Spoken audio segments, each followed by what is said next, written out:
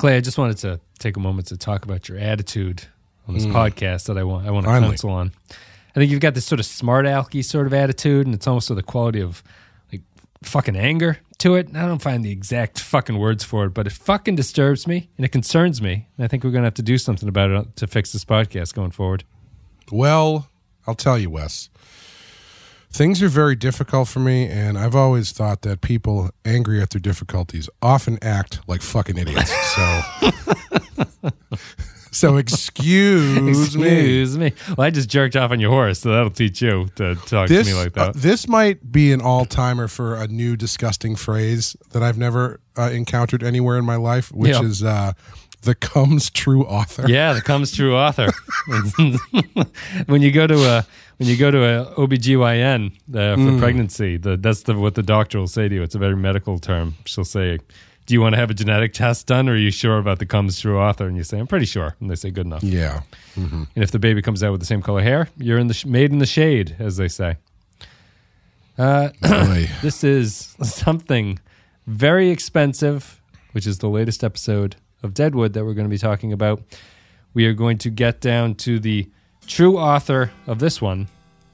Right after we play the music, we'll come back and we'll break it down. You're listening to a podcast that is a lie agreed upon. Join Wes and Clay as they discuss HBO's Deadwood and tell you something pretty. This is Something Very Expensive. It's the 6th episode of the second season of Deadwood, directed by Steve Schill, written by Steve Schill. It's kind of unusual for that to happen in these shows. In this one, called Something Very Expensive, Cochran declares Swearingen ready to meet the world, and he is soon propped up and receiving a long line of supplicants. Wu approaches a cart driven into town by Lee and his men. He slices open its canvas sides, revealing a cage filled with Chinese women. Alma and Saul meet, and the widow proposes the founding of a bank. Miss Isringhausen offers Al $50,000 for his cooperation on her story about Garrett. Tolliver complains to Walcott about the quality of the new Chinese whores and expresses concern over Walcott's temper. In fury over the betrayal of his secret, Walcott goes to the Chez Amis and kills Carrie and Doris. Maddie asks Walcott what he's done. Something very expensive, he answers, and slits Maddie's throat. At the livery, Hostetler finds Steve having sexual congress with Bullock's horse. Joni hustles her girls out of town in the back of Charlie Utter's wagon. All right, so here we go. I think someone on the Discord was saying recently that I don't think they're enjoying the show particularly, or at least thinking it was a little bit boring getting to this point. But they criticized Walcott as not having a lot to do. And I think this is the Walcott coming out party for him. Yeah. But it's been building to this point. I would disagree that Walcott hasn't had things to do. I think Walcott's just been kind of subtly in the background. Not even in the background. He's not as... But it's a long way of just saying they've been building to this point, I think, and they've been building Cy up alongside him to get to this point. They've been building Walcott up to this point. And this is the end result. He does something that is going to cost a lot of money. He does something very expensive. So what did you think about this one? You can start wherever you want, and we'll get around to everything, I guess. What did you do, Mr. W? Something very expensive. 100,000. For now. And more. When I want it. For as many years as I live. For all the years of my life. Do you understand? I really liked this one. This had a lot of overlap of little bits of story that I enjoyed. My favorite little bit, this is just a stupid little bit, is the arrival of the new teacher coinciding with the leaving of Jerry. Yeah, when he jumps on the cart. Yeah, I thought that was great. I really liked that scene. But yeah, I thought it was good. This one really had a lot of all of the people involved and all the stories felt of a larger piece of, you know, the town. And like, this was a good one for me of everybody, there being so many different stories going on with so many different characters, but they all are intertwined in one way or another, whether it's the scene I just mentioned or just the stuff with Merrick and his printing press getting destroyed. Yeah. Or the stuff with Isringhausen is starting to be a little bit more important, which is nice because that was the one thing that I didn't really care for. Was this the? I couldn't answer. I couldn't remember in our last podcasts because I didn't know if she had said this yet. Was this the first reveal that she's with the Pinkertons? Has this, yes. Okay. So that was not brought up before. Okay. Yeah. No, I believe that you got the story, her story, but not who she was working for. Okay. I wasn't sure. Last week you would ask me like to explain her story, and I was racking my brain whether or not we were just forgetting that she had said that, but I assume she hadn't, so I didn't say anything. But here it's certainly laid out clearly what her background is. Yeah. They continue to do a couple things where it's like that we've talked about before, which is par for the course for this show, but in other shows would feel strange, where they just start talking about something very in-depthly, but I'm pretty sure it's never come up before in the show. Yep. In this episode, it was the bank thing when, unless I completely forget that it's come up before, but when Saul and Seth had their scene, and Seth was like, I told you not to talk to her about a bank. And I was like, when the fuck did he ever tell him not to talk? This is the first I've ever heard about a bank. Oh, I would have said the other thing. I think they've talked about it before. At least Alma has floated the idea of starting a bank or something. Oh, really? Yeah. It must have just been in a block of text that I didn't catch because it was news to me. I think it's news that Saul is like being offered the job, but I think that Alma's banking desire has been established, at least through some sort of throwaway dialogue. Well, either way, it just shows how much stuff is just in there, created that it's on the very fly. easy to miss. Yeah. But yeah, I was really interested in the end of the Walcott and what's Borg Queen's name in this? Maddie. I was really interested in that because that's one of those stories that feels like, I mean, it's not like they didn't give you what was going on, because when she shows up, you kind of you understand what she's in for. She's basically like trying to make her money and retire, essentially. Yeah. And she's using Walcott. I think this is essential. What happens in this is essentially what she assumed was going to happen and that she planned for, right? Like, was her plan was to basically sacrifice one of the girls in order to keep herself financially secure. Yeah, to give a girl who might be not long for this life to Walcott, because Walcott will pay handsomely for these services. So she's found the golden goose of a John, basically, and she is giving him girls that she assumes are going to be killed by him. But this is like the end result. She's actually seeing what she has been setting up in this episode.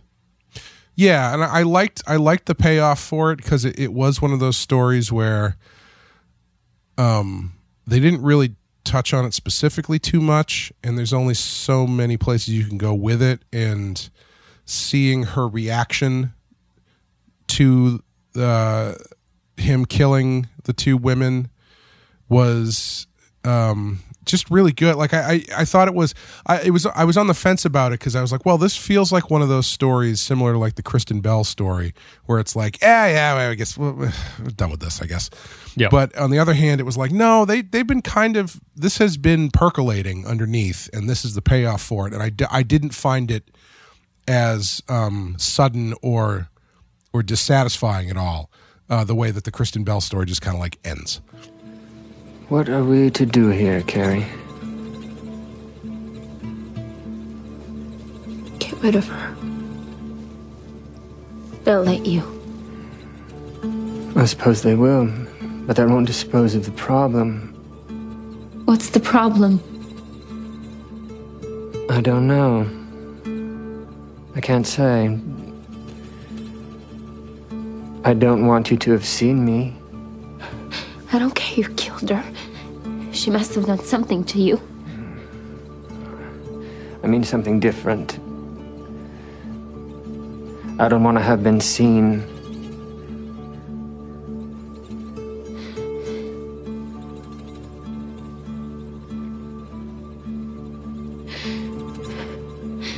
Then you're fucking crazy.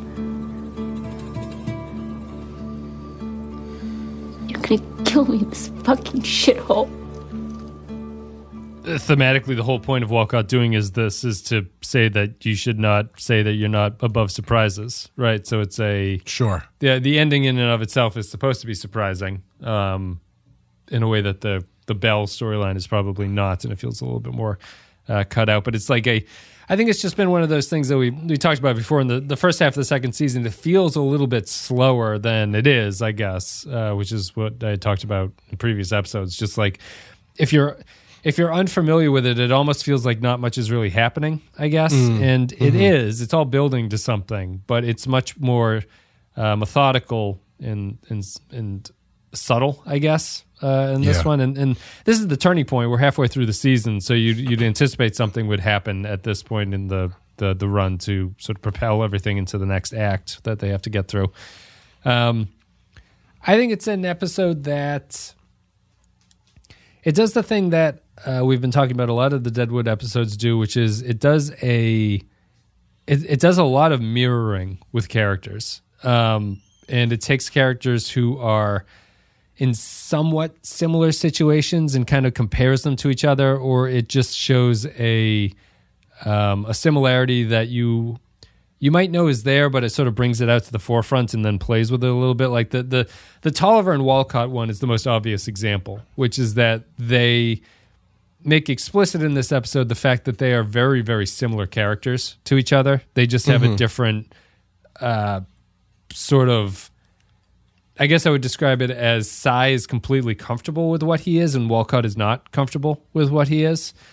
And so I really love the scene that those two have where they're counting the money and then Cy decides to make his play to sort of like try to blackmail Walcott into things, and he reveals that he knows what Walcott's up to and his private affairs or whatever Walcott says. And they have that great conversation between the two of them that ends with the like, you can't surprise me. I don't sit here in judgment of things. But that's what propels Walcott into his attack on the Chez Amis. And it's the reason that Walcott's character is driven so much is that Walcott is just someone who is deeply unhappy with himself and doesn't want other people to know what he is and doesn't want to himself realize what he is. And Tolliver recognizes what Walcott is immediately a couple episodes ago and has been waiting for his moment to explain it. But they're also very, very similar because, like, that's what the whole quote I had at the start there is that when Cy's talking about there's an attitude that I want to talk to you about, like you have this sort of smart aleck attitude with a quality of anger to it. He's literally describing himself, right? Like that's how Tolliver talks. And so he recognizes in Walcott what he knows is in himself, and he attempts to play him in a way to get the power back in this situation, and it works out for him. But it's mostly because he understands Walcott better than Walcott understands himself, at least in my opinion. Now that's an attitude right there I want us to counsel on. Smart alecky sort of attitude, almost with a quality of fucking anger to it. I don't find exact fucking words for it, but it fucking disturbs and concerns me. By my lights, I feel I manage well. Well, you can say that, Mr. Walcott, yet I hear accounts that you're a dangerous lay, and that adds to my feeling disturbed. Are you inclined, sir, ever so often to ride one off the cliff? Girls, I mean. I am disturbed at my private conduct being spoken of. Well, I should think you fucking would be. And to think of Mr. Hurst's disturbance if he was to fucking know. Because that's a dangerous habit to indulge when you're not among friends. Are you my friend, Mr. Tolliver? And someone past surprise at habits or inclination or turns of events. And who don't confuse himself or sitting in judgment with our Lord in fucking heaven. I see. And who would never tattle to your employer or jeopardize what's gotta be a handsome fucking income. Goddamn right, I am your friend, Mr. Walcott. All I can provide for the party is the cliff. Believing yourself past surprise does not commend you to me as a friend. A man inadequately sophisticated or merely ignorant, or simply stupid, may believe himself past surprised, then be surprised to discover, for example, that Mr. Hurst already knows of my inclinations and finds them immaterial. Suggesting as a corollary that your skills for blackmail and manipulation no longer are assets to you, and for your fatuous belief in their efficacy, in fact, have become liabilities. In short, you've overplayed your hand. Now, I should think, in consequence, now recognizing yourself as a man past his time, that during this last transitional period, you would devote yourself with grateful and quiet diligence to such uses as others may still find you suitable. I really like that scene because of, what you're saying, where Tolliver thinks he understands Walcott better than Walcott does, but he also overplays his hand. And it's consistent for Cy to be the person who thinks he has the leg up on everybody, only to find out that he doesn't. Yep. And why do you think he overplayed his hand? I guess I would argue he doesn't. Well, he overplays his hand because he essentially tries to blackmail him into saying, like, it would be a shame if Hurst ever found out what your proclivities were. And he's like, yeah, he already knows. Oh, I say. You have no power over me. Yeah. And then he threatens him in some, very eloquent, overly written way. Mm-hmm. And so to see the back end of that. So first of all, him overplaying his hand is in line with what he's kind of done through the show at this point, where he's sort of like a less convincing Al in these matters, where if Al were to play this card, Al would win. Yep. But I guess to interrupt here, so we're in like a bit of a difficult situation, although I think I can argue this without sort of like jumping ahead, which is that Walcott's lying about Hurst knowing this, and I think that comes through in the episode because he gets very nervous and sort of like starts to he clearly reacts badly to Tolliver talking to him about this way. Mm-hmm.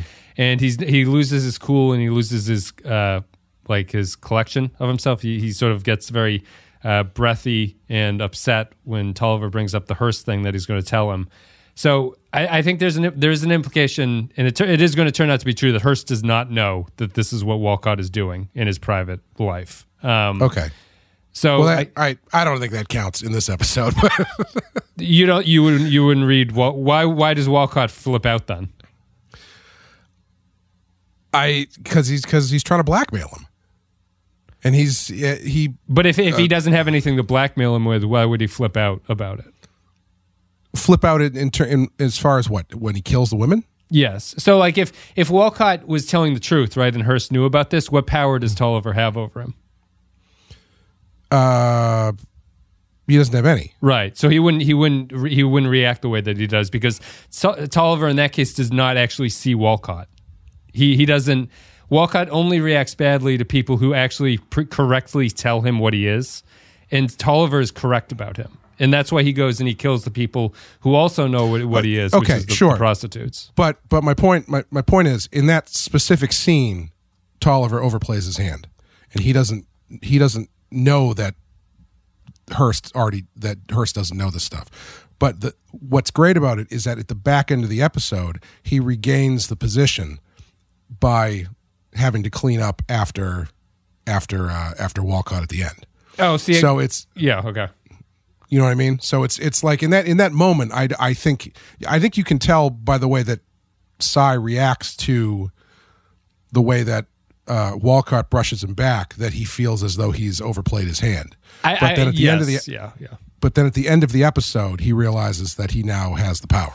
I guess I see the scene different. I do see that in that scene, Cy does act as if he has overplayed his hand, but by the end of it, he realizes that he hasn't, because he realizes how upset Walcott is. So he kind of ping-pongs back and forth. But I think either way, by the end of the episode, he does identify what the issue is there. But Walcott's, like, thematically, I think it only works if Walcott recognizes what's going on and Tolliver recognizes what's going on, because then Tolliver can get to the end of the episode and help him clean things up at that point, and he has that. He now has the total control over him. Like if he didn't, if Hearst knew about this, helping him clean up doesn't really accomplish anything because it doesn't matter. Like the whole power dynamic rests on the fact that he has won over Walcott, has won over on him, in that he knows something that Hearst does not, and he has that power to tell him about it. But he also, I mean, he doesn't know that he likes killing women. Like the information that he gets from Dory, yeah, is that her name?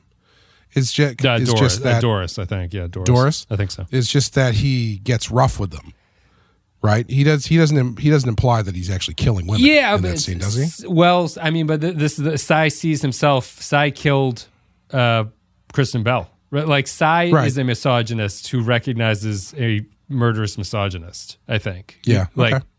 So I that's why. That's my take, at least, on why Cy is so effective in identifying what to do in this situation. Like he's learned a tremendous amount just from being told that that Walcott pushes around prostitutes. You know, it's almost whether or not it's believable. But I think the only way that it works is if you assume that he just knows everything about this guy, and even if he's trying to guess and pull things out of him and be worried about whether or not he's pushing things a little bit too far and too fast, he's done a good enough job about knowing what he's digging for in this guy and correctly identifies it by the end of it. Yeah, that's true. Because it's the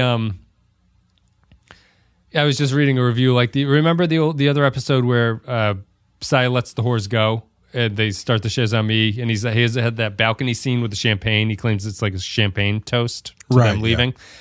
They just brought up the good point that I don't think we did, but it's like, you know, he's up there and he's clearly being threatening because he's pissed off that they're all leaving him, and you know he's sort of jabbing the bottle at their open mouths and like spilling the champagne all over them, or like pouring it on their face and stuff like that. And the symbolically it is he's basically, you know, like orally raping them in some way. It's like the imagery is too similar to not see, to have it be, you know, the imagery is very much in line with that, where his rage is coming out as a sort of pent up sexual violence, and that's how it's being represented on the screen. But Walcott is exactly the same, I guess, would be my argument, is that he has the same kind of pent up murderous frustration that's within him. And I don't know, it's in an episode where, you know, you sometimes see similarities like Al and Tolliver, and you can kind of contrast the differences between them. I think that Tolliver and Walcott are similarly staged to each other, where they're very similar to each other, but the differences are what allow them to have this little power shift in their dynamics with each other. Yeah. Yeah, I think it's an interesting way to play it, though, because, I mean, they haven't presented Walcott as exceptionally threatening. No. You know, like we've talked about that before, which is different than Cy. Like, Cy has definitely been outwardly threatening and outwardly violent towards women, sexual or otherwise. Yeah. But Walcott has, up until this point, felt as though he was overcompensating for stuff. Yes. Cy has confidence that Walcott pretends to have, I think. Exactly, yeah. So that's why that's why it feels a little bit strange to me, but I do agree that they're of a piece. Yeah. What's the you think the strangeness is just what Cy knows about him at that point? Is that your? No, I don't find them exactly the same because I see. Walcott has been played as fairly impotent. Yep. And his rage against the women is a reaction of extreme impotence in this episode. Yep. Which, I mean, I guess you could argue that that's what Cy. Yeah, he got mad when they all left, right? He couldn't stop them from leaving. Yeah. Yeah.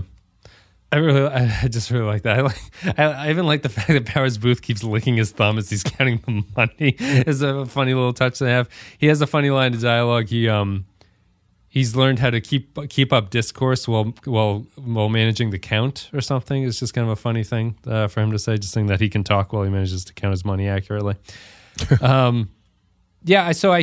What do you think of Cy in the season? You had said that Cy was a little bit backgrounded. I guess this is the coming out party for Cy Tolliver, right? Which is that he's made his play onto how he's going to flip things into his control. At this point, I thought they'd been hinting towards it pretty well. In all of his prior meetings with Walcott, he's clearly played the frustrated henchman who thinks that he's better than the position he's found himself in.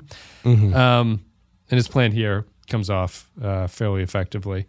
And I also think that, you know, if you didn't say this, but if the argument is that Walcott or Cy Tolliver overplayed his hand by causing all this murder at the Chez Amis, he's actually used Walcott in the way that Hearst uses him, which is that he's used Walcott to accomplish his aims, which is to shut down the Chez Amis. You know, like he didn't want that place to exist. He was upset that Joni was over there, and now he's basically killed everybody who works there except for Joni, and the other whores have been taken out of town by Charlie Utter. So the Chez Amis does not really have any employees at this point, but it's another similarity of them, I guess, or another reason that like his overreach isn't actually overreach because he ends up using Walcott in multiple ways, including shutting down a competitor of his, which is down the road. Yeah, but at the same time, by overreach, I mean he's not saying what he's doing. He's not saying what he says to Walcott in order to cause the shutdown of the Chez Amis. You know what I mean? Like, right, it's a byproduct. Yeah, right. It's a byproduct, which is great for him. Yes, but is not. It's not as though he's using him directly to do that. But I do see what you're saying. Yeah, he doesn't. He's not setting the stage for this to happen, and he doesn't know that this is going to happen. It's just a happy byproduct by him. Right. Which, again, is a little bit different from Al, where if Al were to do this, he would be doing it for a very specific reason, for a very specific result. Yeah, and I guess that's a good place to go with Al. Al's in this episode, and he's kind of funny. I think it's a darker episode. There's a lot of violence. One of the big themes that will tie into Al is that it's an episode that is filled with plot lines where people get fucked over by someone and then they go and fuck up somebody else because they can't get back at the person who fucked them over in the first place. Yeah. So it's, you know, Walcott is in that situation. He takes it out on the women, obviously. Seth Bullock gets upset with Saul for having the banking conversation, so he goes and punches Steve the drunk in the face to take his anger out on him. Did you just intend to insult me? Excuse me, Sheriff. I know. You face business reverses. Like losing my fucking claim. People angry at their difficulties often act like fucking idiots, but there'll be no murdering people in this camp of any color or assaults on officials of any stripe. Even Yankton thieves who are in league with God knows fucking who. Officials from Yankton or otherwise, or thieves or not. If you can't live with that, get out of this fucking camp. I can live with it. You have to keep rubbing my fucking nose in it? Do not misconduct yourself again in this camp. It's like the lesser thinkers are basically taking out their anger on the people who are powerless beneath them. And it counters with Al, who's had this sort of like life after death situation. And Al seems remarkably composed. He's sitting down. He's talking to everybody. He's not reacting or responding with violence to anything. He is hearing everyone's argument and giving pretty much like a fair shake, no matter what they're coming at him with. So what'd you think of Al on his path to recovery in this one? I thought all the Al stuff was great. I really liked all of it. He, I really liked the positioning him in such a way as to not give away how literally fucked up he really was. Like literally positioning him. Yeah. Right. Yeah.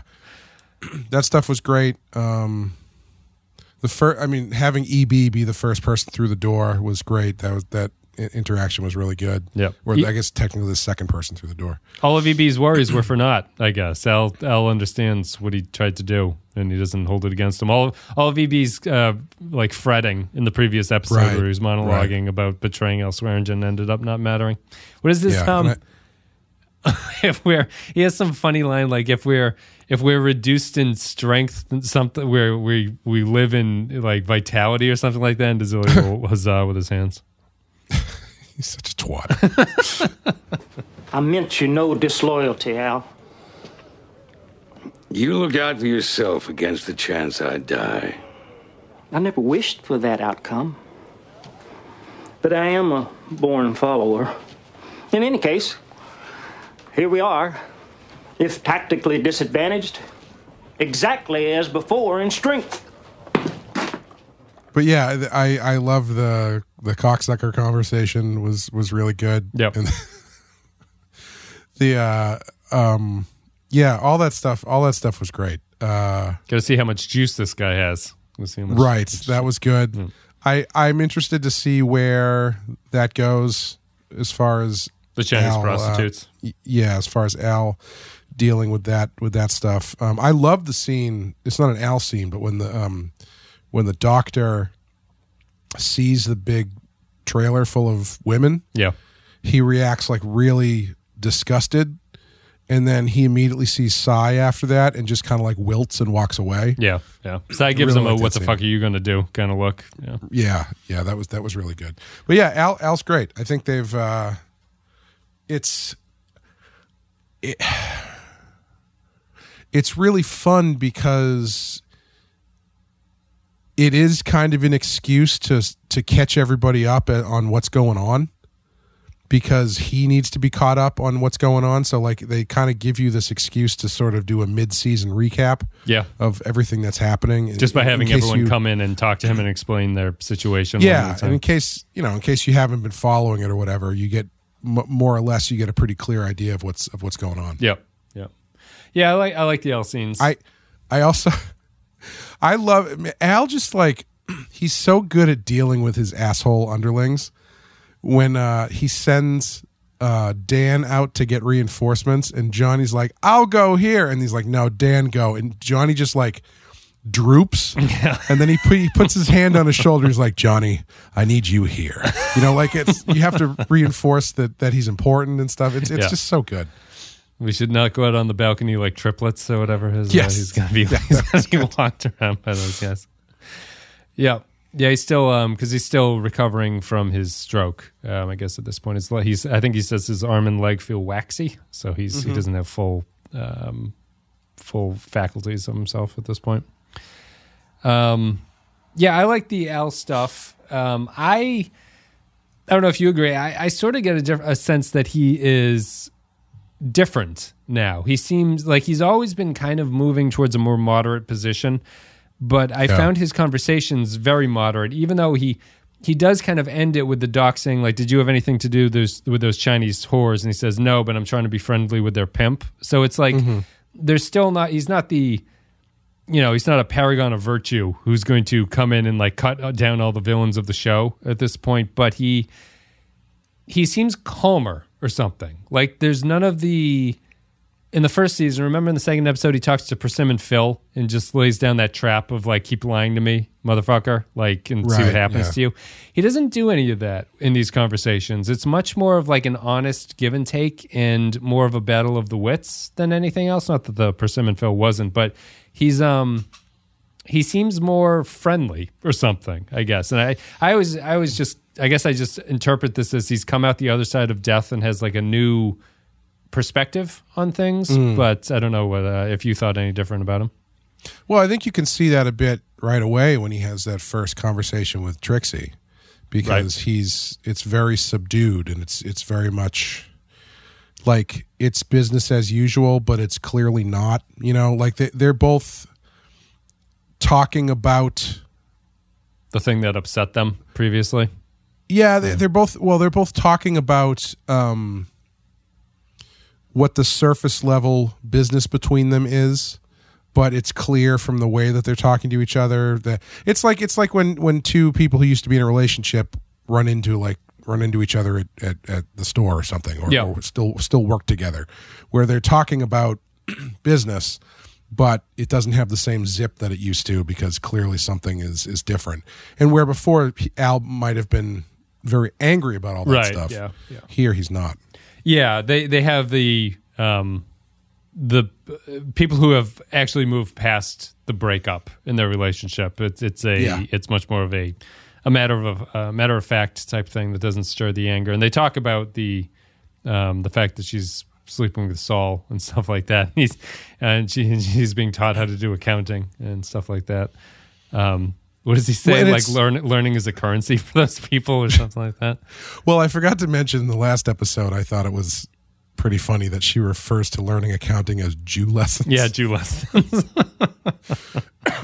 But like even there, the conversation that they're having, you know, they're talking about things as though they haven't moved on. Like she's still talking about how she's learning this stuff and hanging around and sleeping with Saul for purposes that'll benefit Al, when clearly that's not what's going on. Right.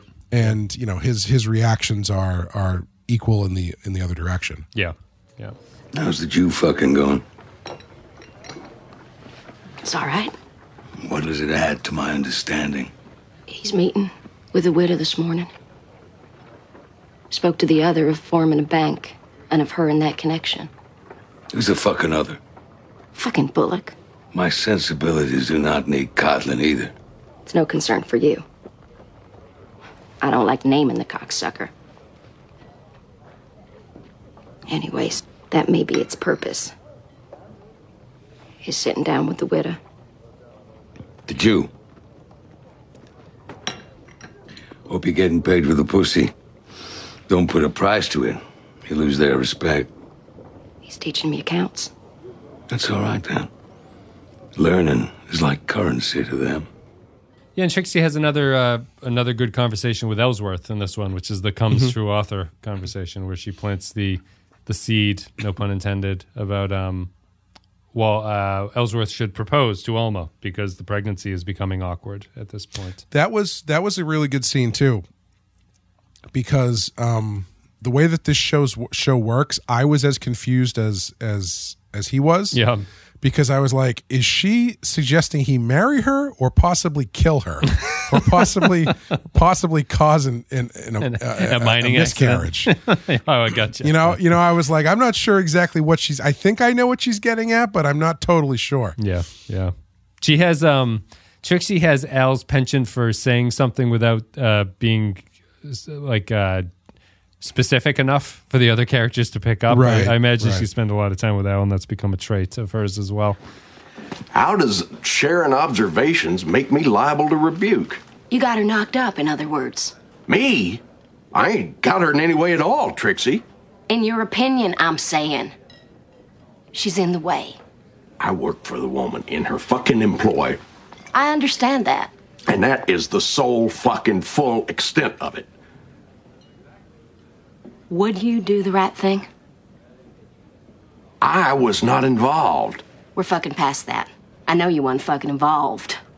Who was involved, too? Where's that fucking goes? Would you? Would I fucking what? Do the right fucking thing in that fucking situation. What's the situation? Explain it. If she wanted the child, how a woman wants one that ain't certain she's made to bear many, willing even to bear it out of wedlock, but for the hurt she'd do another and the humiliation she'd do, and to that other woman's little boy, would you do it then? Do? The right fucking thing. Don't get fucking coy with me. Marry her, you're saying. And the child in the eyes of others, the issue of my loins. As much as they care to see. It's just only a passing glance. So the comes true author ain't thrown in their fucking face. Or the true author's wife's face. Or the face of that little fucking boy. Ellsworth's importance is continuing. He's going to be sort of her right-hand man with the bank, and at least is being floated the idea that he should propose to Alma because Alma can't have this child out of wedlock. And Trixie's whole point is that she wants the baby because it's difficult for her with her medical condition to potentially have another child, and so she wants to keep this one. But something needs to be done to spare her embarrassment and to spare the embarrassment of Martha Bullock and William Bullock. So it's much more of a holistic thing. I'm really looking forward to that conversation where, whether it's with him specifically or someone else, she's like, and you think it would be less embarrassing for me to marry you? Yeah. Given my pedigree? Yep. You know, he's got a great personality. That's true. He's very helpful. He seems like a great guy. Yeah, you know, maybe it's of the time. Marriage is a little bit more economically focused. You know, he's been the one setting up this gold claim. Why not give him some amount of it? Probably more than 50% with the marriage laws at the time or something. Almost still sick. Almost wants to set up the bank. She gets Bullock upset. Bullock. It's a good flashback to old Bullock getting upset about something and then going and beating somebody else up in that one. I did like the follow-up to that when he was like, yeah, that was stupid. And he basically says as much, being like, that was the old me. I shouldn't have done that, you know, et cetera, et cetera. I like Saul's line about, if you continue with this line, like, we're going to have to fight and you're going to have to work alone while I convalesce. Yes. Yeah. So Saul knows exactly how to diffuse that. The bar scene is interesting. I like, you know, Steve the drunk is like a vile, reprehensible character. Obviously a racist, as we learned in the last episode. He's a drunk, sort of blames everybody but himself for the way that things have gone. However, I do feel sympathy for him on this watch through that I don't like. It's what we learned last time. Like, I don't think I ever really fully grokked his backstory on the show, and not that he is dealing with things well, but he has been. I think in the conversation with Bullock, he brings up a good point. He's like, he talks about like how everyone is just like fucking him over, and then Bullock punches him at that point, like that, and that's what sort of inspires Bullock to punch him. But he kind of has been fucked over, like his entire life getting to this point, and he seems much more of like a sad character than I ever thought of him before. And you know, he gets his no pun intended comeuppance at the end of this one, but he's still. I didn't view this scene with Hostetler and the general as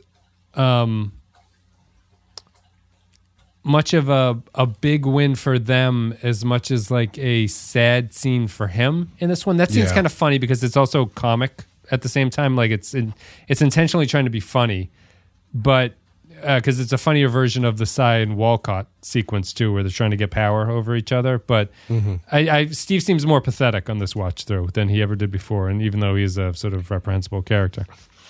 Do you believe that God can act through a nigga? God does not want you to kill. Do you believe that God would let me feel mercy toward you that tarred me and fucked his horse? I do, but I did not fuck the horse. Would you go hence in gratitude if you received mercy in this stable? I would. Right out. I fucked the sheriff's horse. Then we're gonna have him sign it. I didn't fuck the horse. I fucked. I jerked off. I came in his leg. Would you sign off on that slight exaggeration to keep from getting your fucking head smashed in? Yes. Would you bless colored folk and God, that's Father to us all? I would, and go hence in gratitude. Yeah, I mean, knowing the backstory. What's the backstory? He was like from a long line of confectioners, but he lost his candy factory when he got drafted or something. Yeah.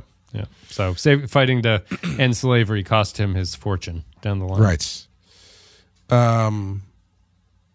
Yeah, he's very sad, but he's also a really good representation of the kind of person who is what am I trying to say here? He's in a position where he's very easily convinced to blame other people for things. Yeah. What rightly or wrongly, mostly wrongly. But, I mean, you know, Bullock didn't have to punch him in the face. No. He didn't have to sell his gold claim either. But there is truth to it that they are being preyed upon for their gold claims. You know, it's like definitely, yeah. But you know, watching him pick himself up off the floor while that other guy is essentially egging him on to go do something stupid. Yeah. Tom Nuttall's bar has great characters in the background who will pop in and say that. Is that guy does he never show up again? No, he does actually. His name is Rutherford. A little bit of trivia, but he's different from the guy. Remember the guy who, when Charlie Utter came in and asked what happened to Bill, that guy stood up and was like, I took the bullet. Oh, yes. Yes, it's in my hand. Yeah, there's a running theme at this bar of like background characters who step in and say like profound things. And if you're wondering why this guy seems to be a much worse actor, Rutherford in this episode, who's the guy at the bar who talks about the scales of justice being blind, is producer Ted Mann on the show. So, is he really? Yeah, so it's one of the writers. But yeah, you know, he's the kind of guy who's in a really bad spot, and looking for somebody to blame. And he's got the only thing he thinks he has left is his dignity, and people keep taking that from him. At least that's how he thinks anyway. Yeah. And so he's going to lash out in a way that's fairly recognizable, unfortunately. Yeah, it's and literally in this episode, thematically, if only people who, instead of going on a mass shooting, would just go jerk off on a horse. Yeah, somewhere. I know. Maybe we should just bring horses back to. Did he have sex with that horse? Is Steve lying or is he telling the truth? It didn't. If he was having sex with that horse, he doesn't know how horses work, I don't think. Go on. Well, you need a very specific angle of insertion. Yeah, I think you need a stool. I didn't see a stool. I'm not talking down to Steve, but I think he needs a stool. He was also when he was not aware that Hosteller was behind him, seemed to me to be clear that he was not actually having sex with the horse. He was just trying to beat off on it. But I find his constant defense where they're like, you signed this board that says you fucked that horse. He's like, I did not fuck that horse.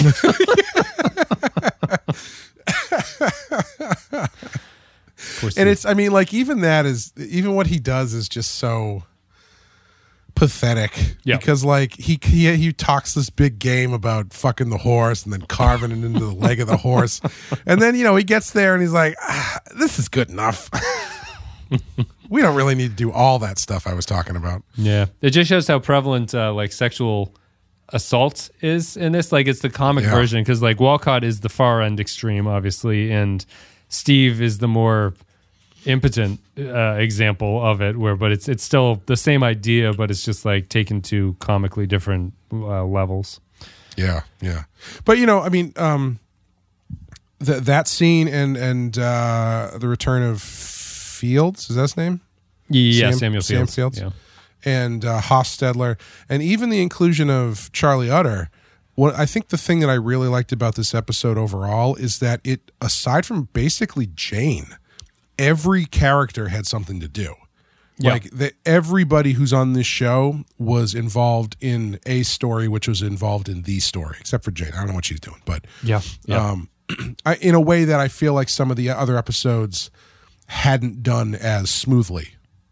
Yeah, it's true. There was it's so difficult at this point since the cast is so huge. It is. Yeah, it just keeps getting bigger. Yeah, it is. It is an accomplishment to involve everybody, even if they don't have much to do. I mean, I guess the downside obviously is that like you can't focus on everybody equally. Like the Doc doesn't. Right. Doc hasn't had much to do in the past couple episodes except for 10 to Al and things like that. But the storylines continue and they roll on, and especially with like the production of how the show was done, it's fairly impressive that they managed to do things like this with just like constantly running behind on scripts and just writing scenes like the morning of and having actors come on and just be like, you're going to do it this way. I'm so curious about like how a contract would work for this type of show. Like, what was what the hell's his name? What's the doctor's name? I'm blanking on the actor's name. Brad Dourif, yeah.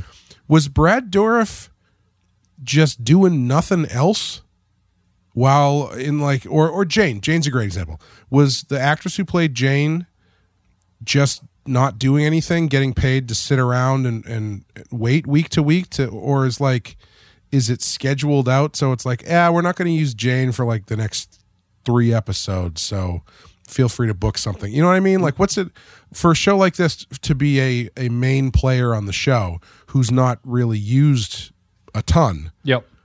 What does that do for your schedule as far as like taking other work? So according to the Deadwood Bible, they started off by they had some scripts up front, and the actors would sort of have a loose idea of what their schedule was, and they would sit in their trailers or whatever for non-shooting time.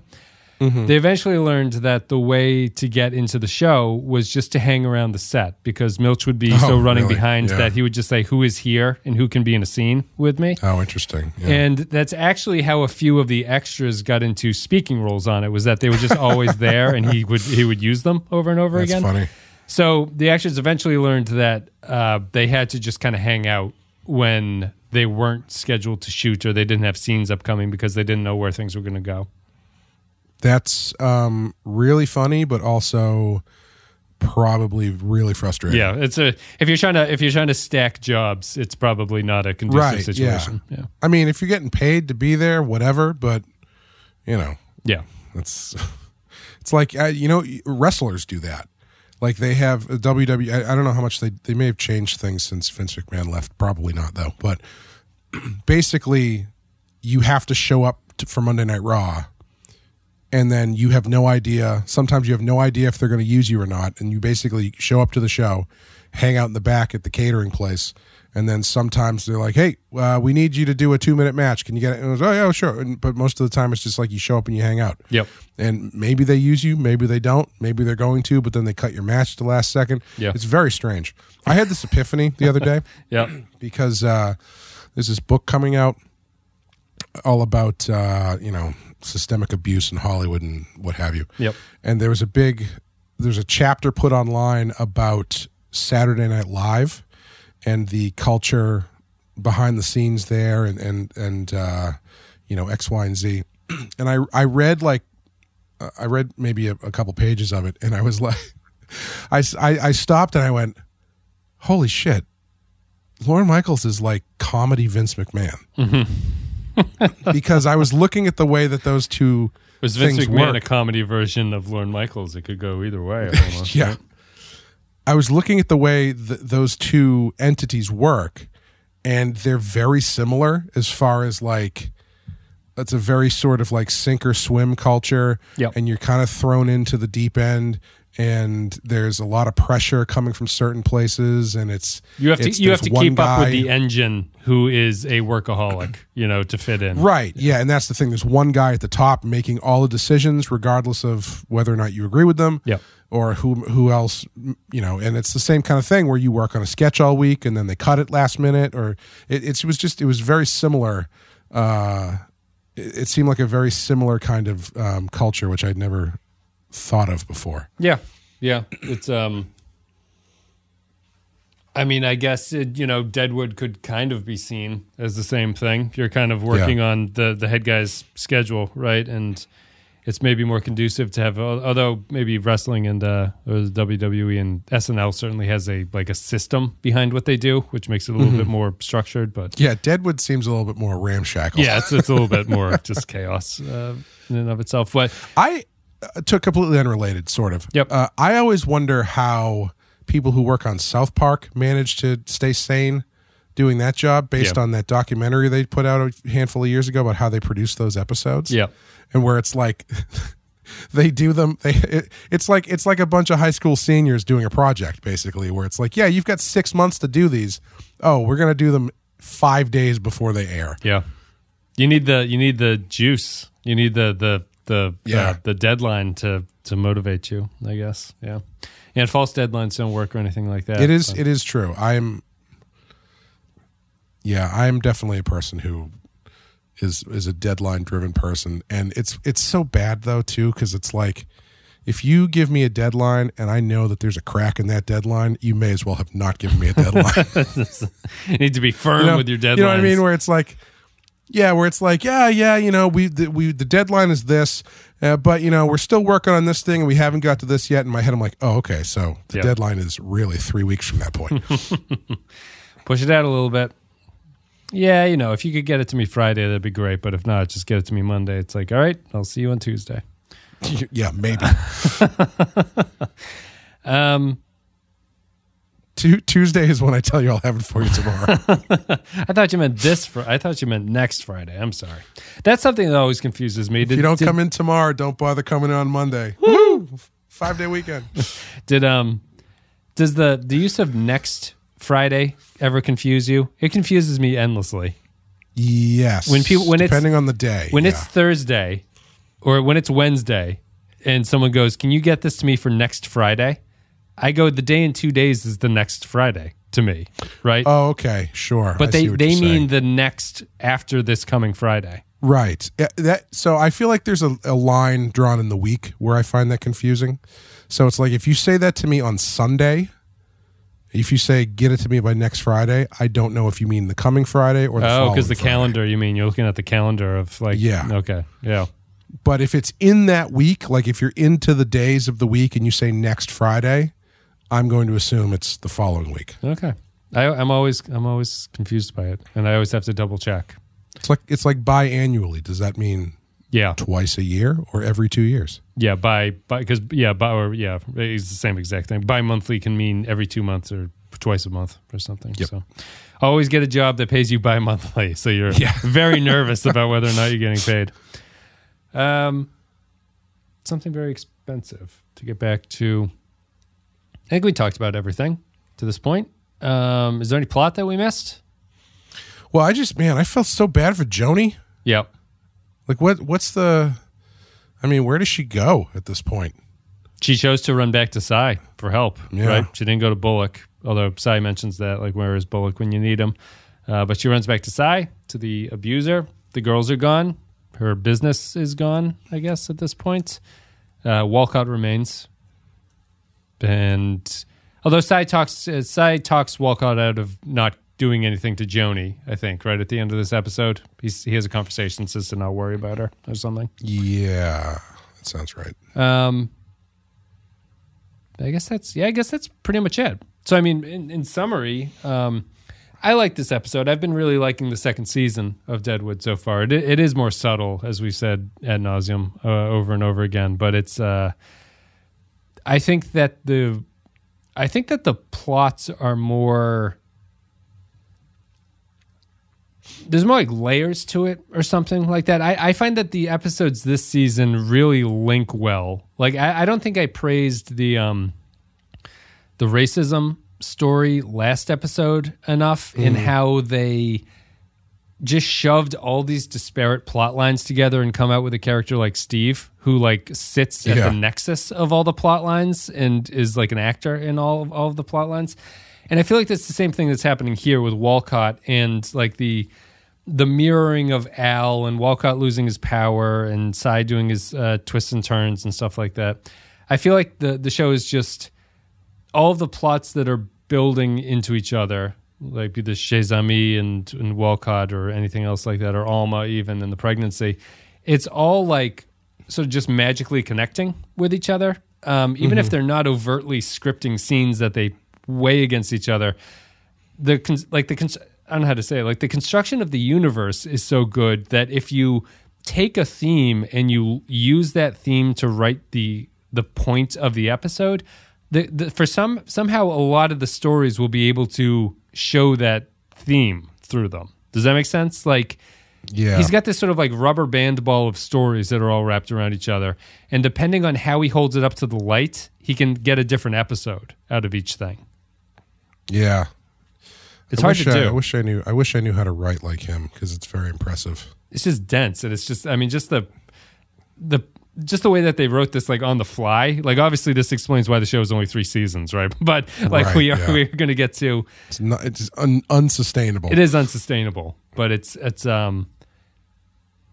I guess it's just a strength of we typically talk about it in genre shows, but it's like it's a universe building exercise, right? As long as your universe makes sense and the characters in it are believable and good, you can come up with almost infinite ways to play with them in that sandbox. Right. Yeah. I mean, it's kind of what we said about Star Trek, right? Next Generation. The reason that the best episodes of those shows, or I should say, the best series of those shows, are the ones where the characters each have a definable position and like ethos. Yep. So you kind of know that they're going to be bringing something unique to each situation. Yep. It's when you don't have that where things get boring. Yeah. Too true. Yeah. And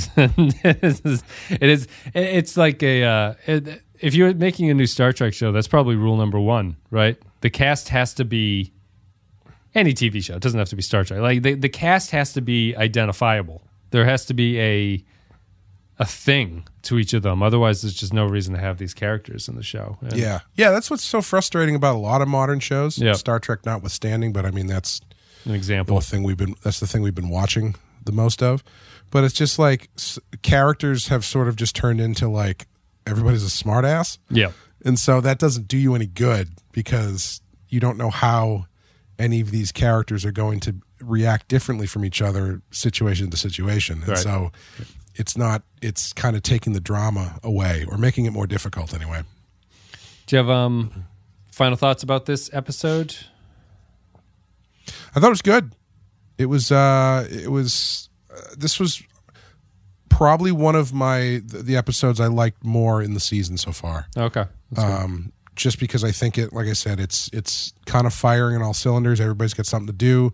They're moving things forward, and it is a fairly solid turning point episode as far as where these things are going. Yeah. Next episode is one of my absolute favorites of the series, so we will get to that in no time at all next week. But it's been a good stretch. I'm enjoying the second season so far, and it's different than the first, but I find it. I just like this world. I like sitting in this world.